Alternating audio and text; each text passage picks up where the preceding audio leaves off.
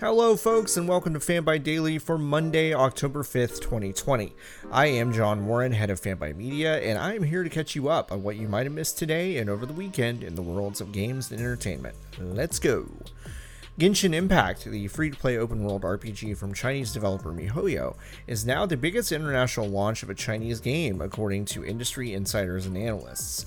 The colorful game owes some to The Legend of Zelda Breath of the Wild, but also to gacha-style RPGs on mobile devices. Through its gacha mechanics and having to roll for items and character builds, the game has grossed more than TikTok since its release on September 28th. On the day the game came out, in fact, it had more views than Fortnite on Twitch. According to mobile analytics firm App Annie, Genshin Impact pulled in 17 million downloads of the game on mobile devices alone. Those downloads, added to those on PlayStation 4 and PC, have grossed more than $50 million in about a week, with most of the revenue coming from China, Japan, and the US.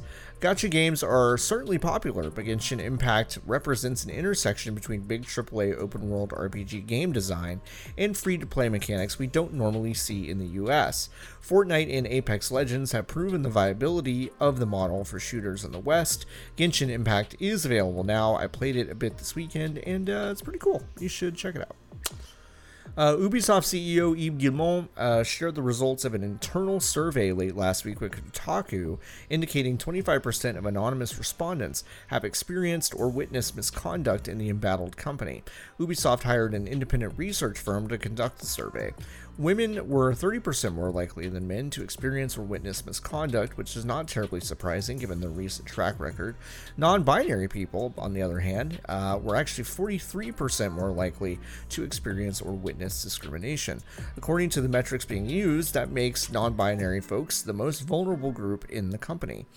Unfortunately for folks who have dealt with harassment at the company, respondents say they felt supported by Ubisoft when reporting harassment only 66% of the time. You want to shoot for 100% with something like that, generally. Guillemot says they need to do better. Sure. He says Ubisoft will be installing a review committee to ensure the company's content and marketing is, quote, aligned with our values and respect and fairness, end quote. I'm not entirely sure what that means, but hopefully it means a review of things like using Black Lives Matter imagery when designing fictional fascist organizations in Tom Clancy's Elite Squad. Ghost of Tsushima's Legends update is coming on October 16th. With this new cooperative multiplayer mode also comes some improvements and updates to the game's single-player campaign. The cooperative mode will allow up to 4 players with distinct combat styles, revolving around battling enemy waves together. You and one other person will also be able to do some missions from the main campaign, working in tandem. Raids are also coming at some point after this release. As for the changes to the single-player campaign, well, there will now be a New Game Plus mode, which is pretty common for RPGs like this, which allows you to keep techniques, gear, and more in a second playthrough. You'll also have access to new dyes and clothing items not available to you in your first run. According to Russian leakers, the Xbox Series X 1TB hard drive only allows 802 gigs of storage for the user, while the PlayStation 5's 825 gig hard drive only allows 664 gigs of storage for the user. Both consoles have made a pretty big deal about external storage options, and I think it's pretty clear why. Glow, the popular and good Netflix show about the titular women's wrestling promotion from the 80s, has been canceled ahead of its already announced final 4th season. This 4th season will just not happen now. The show stopped production due to COVID-19 and scheduling conflicts in addition to the pandemic have the projected return of the show being sometime in 2022. Netflix, in their infinite wisdom, doesn't think the audience will be there in 2022 to justify the sizable investment in the show. For what it's worth, and Deadline reported this, the entire cast for season 4 has already been paid for their work.